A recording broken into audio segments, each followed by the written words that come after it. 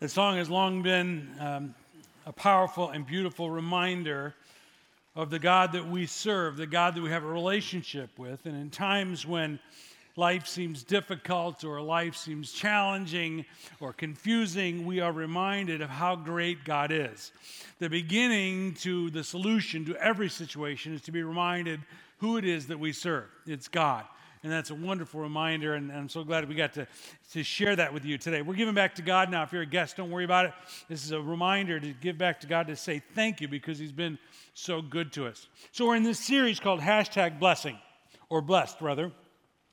And we realized, if you weren't here last week, we realized that a lot of people are doing kind of a humble brag about themselves, showing their new boat, their new car, their new body, and saying #blessed. And it's not about God at all. It's about making others envious. And so we thought maybe we should look at what it really means to be blessed and what #blessed really should mean, could mean for us, to us, and from us to others. And so I want to talk about that for a few weeks leading up to Thanksgiving, where we talk about how blessed we are and we are truly grateful. And so I want to make sure we hit Thanksgiving truly grateful for the right things. And so there are all kinds of blessings. You got a new house. Yes, that's a blessing from God. That's great. You got a boat. That may or may not be a blessing. I don't know. But there are all kinds of blessings. But the reality is that there are some blessings that are greater than other blessings. There are some ultimate kinds of blessings. And if we kind of buy into the culture in which we live that suggests that blessings, and there's even a theology that's become popular in the last 30 years or so, where if I'm a Christian, I believe in God, He's going to give me stuff, okay? If I just believe it, God will give me a new car, give me a new whatever it is. Now, I actually believe that when you become a Christian, you generally, more often than not, get more prosperous than you were before. It may be because you're spending less money on alcohol, on stupid things. You're getting up earlier and getting to work on time, and you're a better employee. I think it does pay off. But if that's the blessing we're expecting from God, we're missing the point of Scripture. Paul, who wrote much of the New Testament, is not blessed in that sense. He's in prison for most of the writing and has no material goods at all. As a matter of fact, at one point, he probably just needs a blanket. And so, but yet he considers himself, in the passage we're going to look at today, from Ephesians 1, he considers himself so blessed, he's writing kind of almost ecstatically, like, I just am so excited that we as Christians are so blessed. And so he must have a different, deeper definition and understanding of blessing than we do. So I was thinking about what does it mean for us to be blessed? And then oftentimes when I'm kind of thinking through and praying about a topic, God coincidentally brings other pieces of information kind of in front of me, you know? And so I was on a road trip this week, and I was listening to the radio, and these two guys came on. They're Christian guys, and they began to tell their story. Older guys, sound like they're probably my age or older, and they began to talk about how both of them, one had not really ever had a father involved in his life very much, just tangentially and disappointingly, occasionally, and the other had been abandoned by his dad at maybe 10 or 11, I think, if I remember right, and the hole that left in their lives. And they have started a ministry, which I was just talking to some of the staff about this week.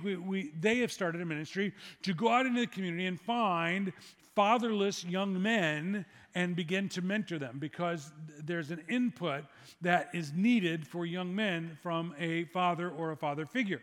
By the way, this is not news to any of us. We know this, right? We know this. We know this as a society that young men especially, but both boys and girls, but especially young men, raised without a father, well, just look at the prison population.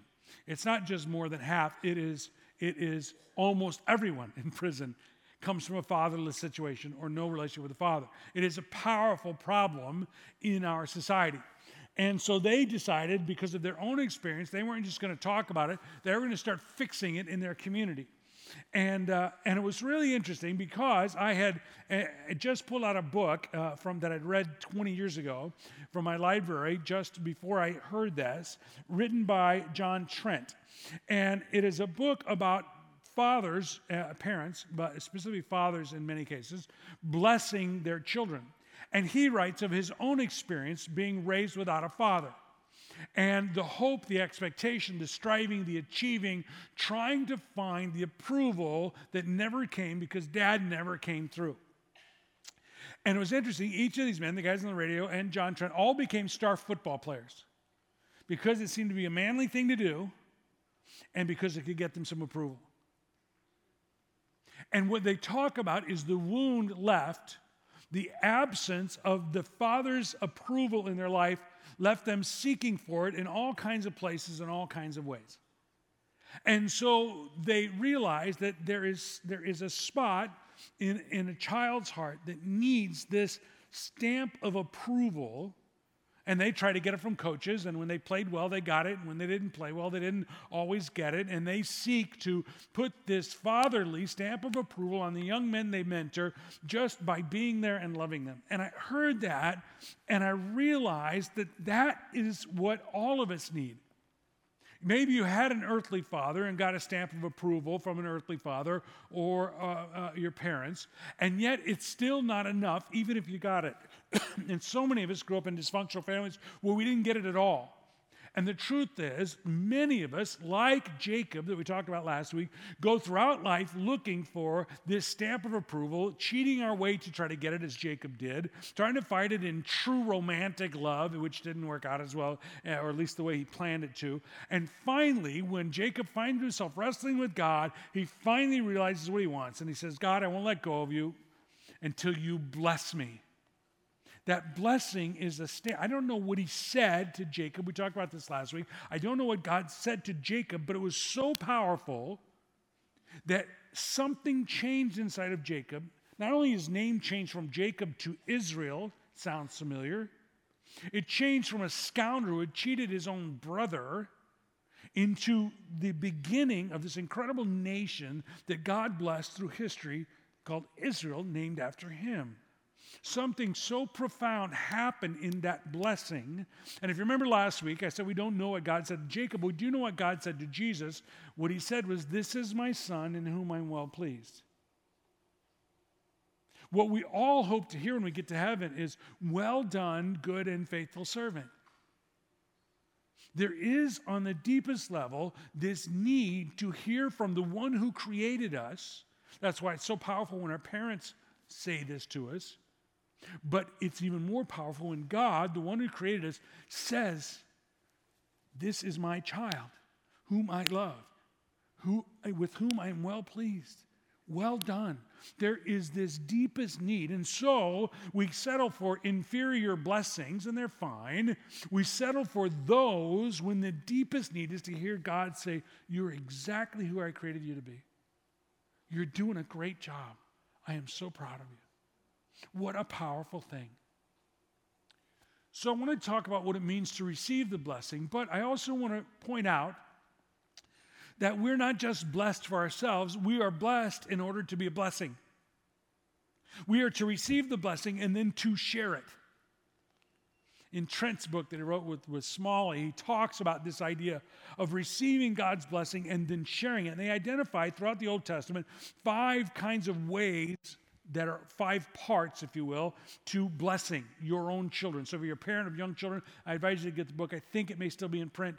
And it is actually. There's a kind of a newer edition put out. And it's about how to take that blessing you've received and extend it to your children in powerful ways. And so I want to do an interesting thing. And sometimes as I'm studying passages in Scripture, I find other kind of affirmations. And in this, remembering this other book and in the radio program I listen to and so on, I realize that there is some parallels between how God blesses us and how we then can bless others, our children, family, friends, whatever it is. And I kind of want to draw some of those parallels for you today. In the passage I want to read to you today, in Ephesians 1, there's one it doesn't mention, but Jesus certainly exemplified this. And so whenever you find a blessing in the Old Testament, you find there is meaningful touch involved. Even when Jacob stole the blessing, his father touched him. Meaningful touch is a powerful thing. So, for example, in the Trent and Smalley book, they talk about the fact that statistically men, when children begin to attend school, begin to decreasingly touch their children. And I know this from experience, and I've talked to fathers about this. And when your daughter becomes a young woman, a teenager, you don't even know what to do with her. She doesn't know what to do with herself half the time. And if dads withdraw physical touch, which is an important thing, we live in such a crazy culture that lots of people will touch. That's not the point. The point is meaningful, healthy, appropriate touch. So dads, you got to stay in there, keep hugging those girls. Moms, you got to keep hugging that 17-year-old, 6'4", 260-pound football player, son of yours. Even though he says, "Mom, I hate that," he doesn't, and he needs it. And so we find that what a powerful part of the blessing that it is. Now, you're saying, well, we all know physical touch is important, but I want to show you in Jesus, that in Jesus' life, this is true. Remember, there's a point where children want to come to Jesus, and all of his disciples, he's a rabbi, he's busy, kids, get out of here, go play. Now, and he says, and in the King James, this is how I memorized it originally, "Suffer not the children to come unto me." In other words, let the kids come to me. And then, so he said, "Let the kids come to me." And then he does some powerful things. But first, let me give you some context, all right? Because what he's going to do is he's going to bless them. In that day, there are actual rabbis, writings of rabbis from his exact period when Jesus was here, was teaching, in which the rabbis said that sons were a blessing, but not daughters so much. Now, you think about things, so that's weird. It's not weird at all. Look at if you read the demographics in China. When the Chinese were forced to only have one child, there were terrible things that happened because they wanted a male child. That's happened through cultures. So that was actually prevalent in some of the rabbis' teaching of Jesus' day. Not only that, but it's not just sons, it's the oldest son. It would be the oldest son. In the case of Jacob and Esau, we find this too, that the oldest son would get more blessing other than the other. And I happen to think, as an oldest son, that's probably appropriate. But here is what happened with Jesus. He said, "Let the children come to me." He didn't say, "Let the boys come to me." He didn't just say, "Let the oldest sons come to me." He said, "Let all the kids, come on, kids." And then what did he do? If you will read the passage in John, he touched them and he blessed them. Now, you were thinking, that's nice, he blessed, but what does that mean that he blessed them? What did he actually do? And so I think if you research the idea of blessing, one person blessing another in Scripture, he probably put his hands on them, maybe on their head, or he may have hugged them, but he touched them in some way, and then he either said a prayer or he spoke words of affirmation to them of how important they were. Now I want you to just think for a moment. Growing up, did you receive that? See, I received that from my parents all the time, but in the church that I grew up in, the church community I grew up in, I received it from other people. The church that I grew up in, they had a habit, and I hadn't even thought about this for years. They had a habit of having a prayer time, and oftentimes an adult would come over and lay a hand on my shoulder and begin to pray, but not just, "This kid's a mess, he's a snot-nosed punk," which was all true. They would have been absolutely justified. But things like, "God, I know you have a plan for Doyle's life. I know that you have given him gifts, and he doesn't know what they are yet, but you do. Lord, I just pray that you would help them come to fruition in his life." And look, I don't even know what fruition was, but I remember those words of affirmation, that blessing. What a powerful thing. This word blessing is an interesting word because Jesus was blessing those children. God blesses us so that we can bless others. Jesus said that as the Father has loved me, I love you. Isn't that interesting? I was thinking about this word blessing because in the original Hebrew, it also has to do something with bowing down or honoring or something. And I was thinking about how that connects. And I may have told you, but 20 years ago, so when I first traveled to India, I ended up in North India, up in the lower foothills of the Himalayas, among some tribal people up there. And I remember being there the first day, and some young people came in. I'm not talking little kids, but it's also happened with little kids too. But the first it happened was an 18 and 19-year-old children of the people I was staying with, and they walked in, and we met, and the next time I saw them, they walked right to me, and came in the door to the house, and they walked right to me, and they did this. And I'm going... And the American with me, who lives there, said... And then they went to the next person. Right down the line, then to mom and dad. What's up? But I didn't ask anybody. I'm thinking, okay. And it happened every day, happened every time they came to the house, and it was a way of respecting us. And I was thinking about this later. Isn't that what we do with God? Isn't that what we do with God? Is we come and we bow. When we're in worship, you bow down to somebody. And we don't do it in America bowing so much. It's more kind of an Asian thing or Indian thing, or whatever. But the reality is that we understand what it means. When somebody bows, it means that you're important, right? We get that.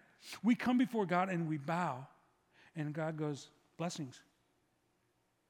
Have you ever had God speak to your heart during a worship service? We come together at a worship service and we bow before God and we sing these truths about God and reminded who God is and we acknowledge who God is. And have you ever had God just go, boom, that thing you've been worried about, boom, I got you covered. That situation you've been struggling with, I got you covered. That perspective that's so messed up, boom. That God touches us when we bow before him. Bowing is the way you get a blessing.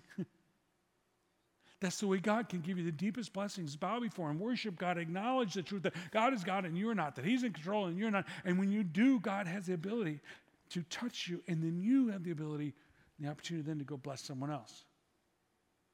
So in this passage, in Ephesians 1, if you have a Bible, you might want to turn to it. If you want to pull it up on a phone app, it's kind of a long passage.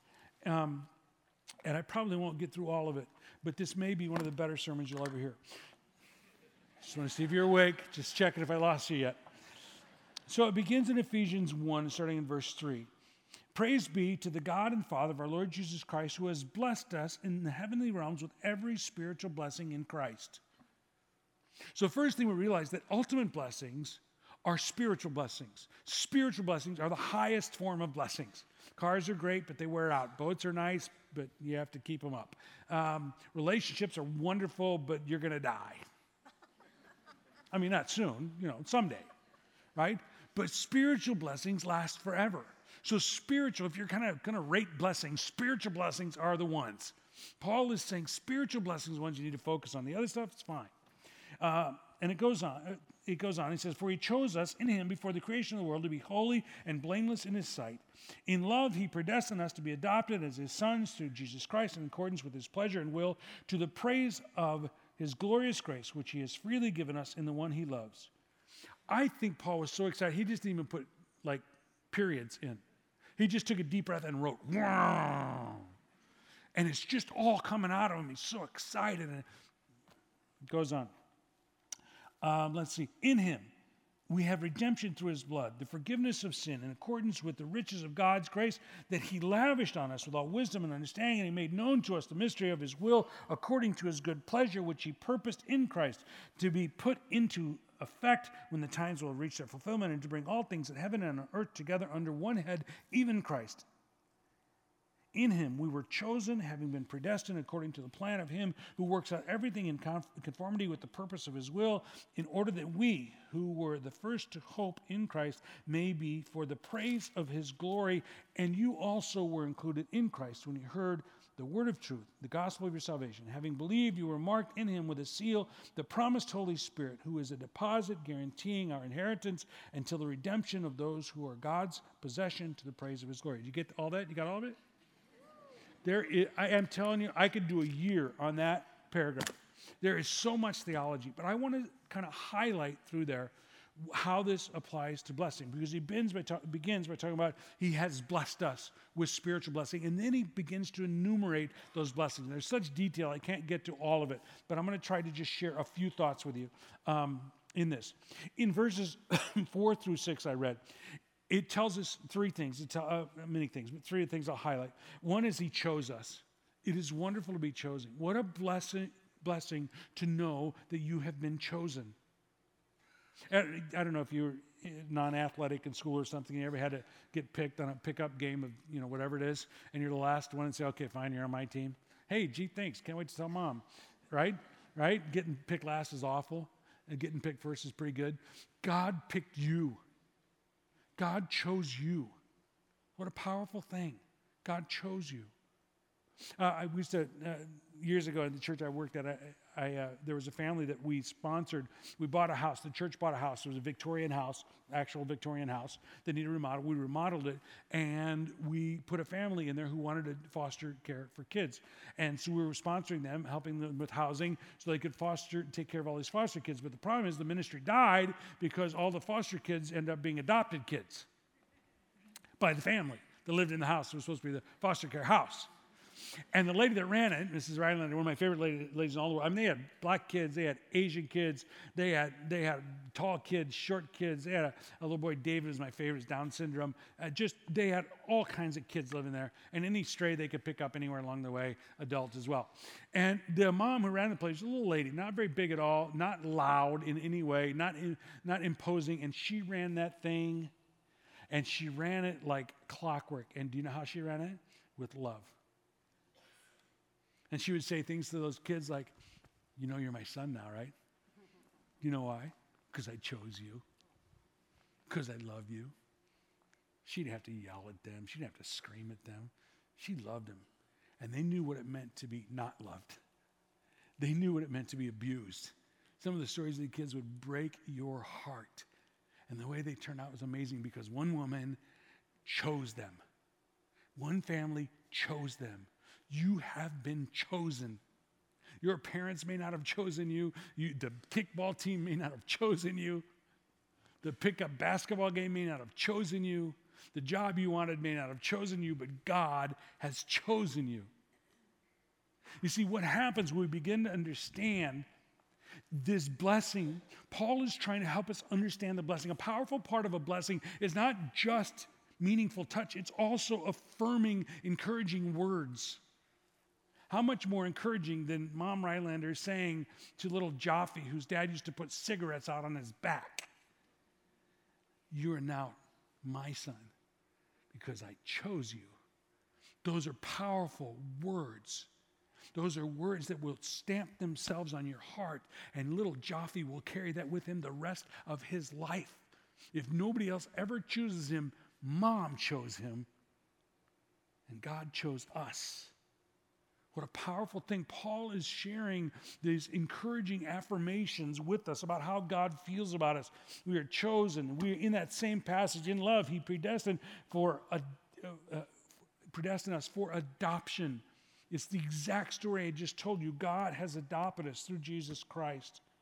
A part of conveying a blessing to our children, to those around us, not just speaking affirmation, but it's also sharing how valuable you are. It's assigning a high value to someone. You ever do that when you're a little kid, right? I love you this much. I love you this much. I love you all the way to the ceiling. I love you to the moon and back. Well, Jesus loved us this much on the cross. Do you think he did not just corporately, individually, he loved us that much? Paul is telling us that we are of high value to God. Stamp that on your heart. Let that become your identity. That is the greatest blessing. As a matter of fact, in accordance with his pleasure and his will, he didn't just pick you because you're the last person on the field. He enjoys loving you. It's fun for God to love you. I don't understand how with some of you. I get it, but. And then it goes on, and in verse 7, it talks about some things. It talks about redemption. In him we have redemption through his blood and forgiveness of sins. Redemption is what it takes to emancipate a slave. It's a price paid. In our country, it was paid through a war, and there was a lot of bloodshed. In our case, spiritually, it was also through bloodshed. That's why Christ died on the cross, to emancipate us from the slavery of our own desires. And the forgiveness of sin. Now, there's an interesting thing here. This forgiveness of sin, the normal kind of sin thing we talk about in Scripture is hamartia, which is the original Greek word, which means a lifestyle of sin, following our urges, always doing it. This word actually means individual sins. So a part of blessing is not just meaningful touch and affirmative words and assigning high value, but it also is about an active, ongoing commitment. This word forgiveness reminds us that even though we still mess up, God is still there to forgive us. And so his commitment isn't just to forgive us for all that back there, to let us figure out the rest on our own. His commitment is, by his Holy Spirit, to walk with us, actively forgiving us and growing us and directing us. It's not enough to say, kid, I love you, and then not get back to him. It's not enough to say, I love you, and not go shopping with them or playing catch with them or something. There needs to be an active commitment to the formation of that child. That's how God is with us. He's actively committing to forgive us in order to guide us. You ever go to God and go, okay, God, it's me again, third day in a row, I have screwed it up again in almost the exact same way. And God goes, yeah, I'm so sick of hearing that. Knock it off. Just 3 strikes, you're out, you're done. I've never had God do that. It's not in his word. I've never experienced that. What do I experience? God says, I forgive you. Let's do better. Guys, I forgive you. I love you. That's called grace. I don't deserve it. That's called grace. And how much grace? When am I going to exhaust God's grace?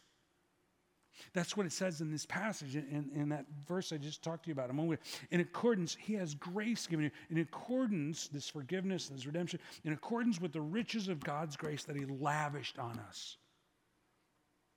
God's grace, as long as we are repentant, as long as we're trying to go, God's grace is always available to us. God, you need some grace? Here's some grace. And it's kind of like my mom and mashed potatoes. You want some mashed potatoes? You want some mashed potatoes? You want some mashed potatoes? You want more? You want more? Well, enough already. Mom thinks that if you have lots of mashed potatoes, everybody's happy.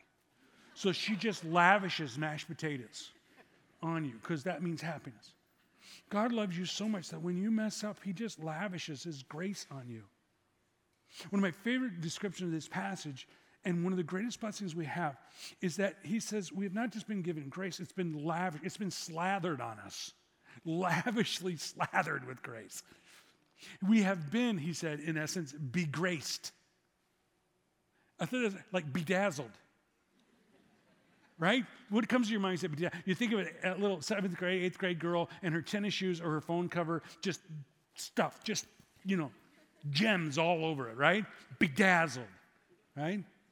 What would it be like for us to realize that God's grace has bedazzled, it has begraced us?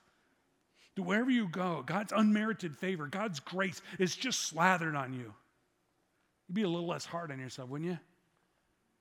A little less perfectionist, a little less performance-oriented, because you're already bedazzled, you're already begraced. And by the way, how would that affect your employees or even your children? Would you be more gracious with them if you realize you're bedazzled with grace? Because not only does grace require affirming words and high value and meaningful touch and like an active commitment to that betterment of that person, it goes on. He says that he gives us wisdom and understanding, which is a part of that active commitment God gives us in verses 8 and 10. And then 11 through 14 talks about a special future. Part of what happens when we bless people is we help them understand that there's a special future. As you bless your children, he says, someday you're going to do great stuff. Someday it's good stuff. I see this gift and I see this ability. I just think you're just going to do great. And we begin to speak into them the future that God may have for them. Not trying to control or dictate the future you have for them, the future God has for them. In these verses 11 through 14, it reminds us that we're chosen. And then it tells us that the work of the Holy Spirit is a deposit or a beginning of that work in us, that what God has promised to do in us, here and in forever, that he will do it. And again, he uses this word, and he says this: when you believed, you were marked in him with a seal. You were marked in him with a seal. The picture in this is that in an ancient world, when a king or a dignitary wanted to send a document, they would drip wax, do the ring, right? We've seen it in the movies, right? Or if a cargo was being shipped, the ruler wanted to ship it somewhere, wax, the signet thing, the seal, and that would signify several things. One, it would signify ownership, who the document or the cargo belonged to. It would also be protection for that thing. And sometimes it would say that the person traveling with this thing works for me, the king. The same is true for us. As we go through this life, if we have been sealed, it has been stamped on our heart. Not that I'm a victim of abuse, not that I am a ne'er-do-well, or that I'm lazy, or whatever somebody else tried to stamp on our heart. But if we go through life with it stamped on our heart, that I am a child of the king, that I belong to him, that I work for Him, that I am protected by Him, we travel through life in a different way. We travel through life knowing that we are truly blessed. And the reason we're blessed is because God loves us. And the product of being blessed is to bless others. And then we begin to raise our children differently. It's not about our needs. It's not about how we look. It's not about how they reflect on us. We begin to interact with others differently. We are different because we are #blessed. Let's pray. Lord God, I thank you for blessing us. I know it is not due to our own merit. We have not earned it. We cannot deserve it. We cannot pay it back. But Lord, I pray that you would imprint deeply on every one of our hearts. You would imprint deeply that we belong to you. That you died for us. You paid the price to set us free. And that because of that, you are working in us to grow us in knowledge and wisdom and discernment, so that we can travel this life's pathway. We can navigate through as a child of God, not one who's settling for lesser blessings. Let us aspire to and acknowledge and appreciate the deeper blessings, the spiritual blessings, and let that be the beginning to every other thing in our life, because we truly have been blessed and we are truly grateful. In Jesus' name, amen.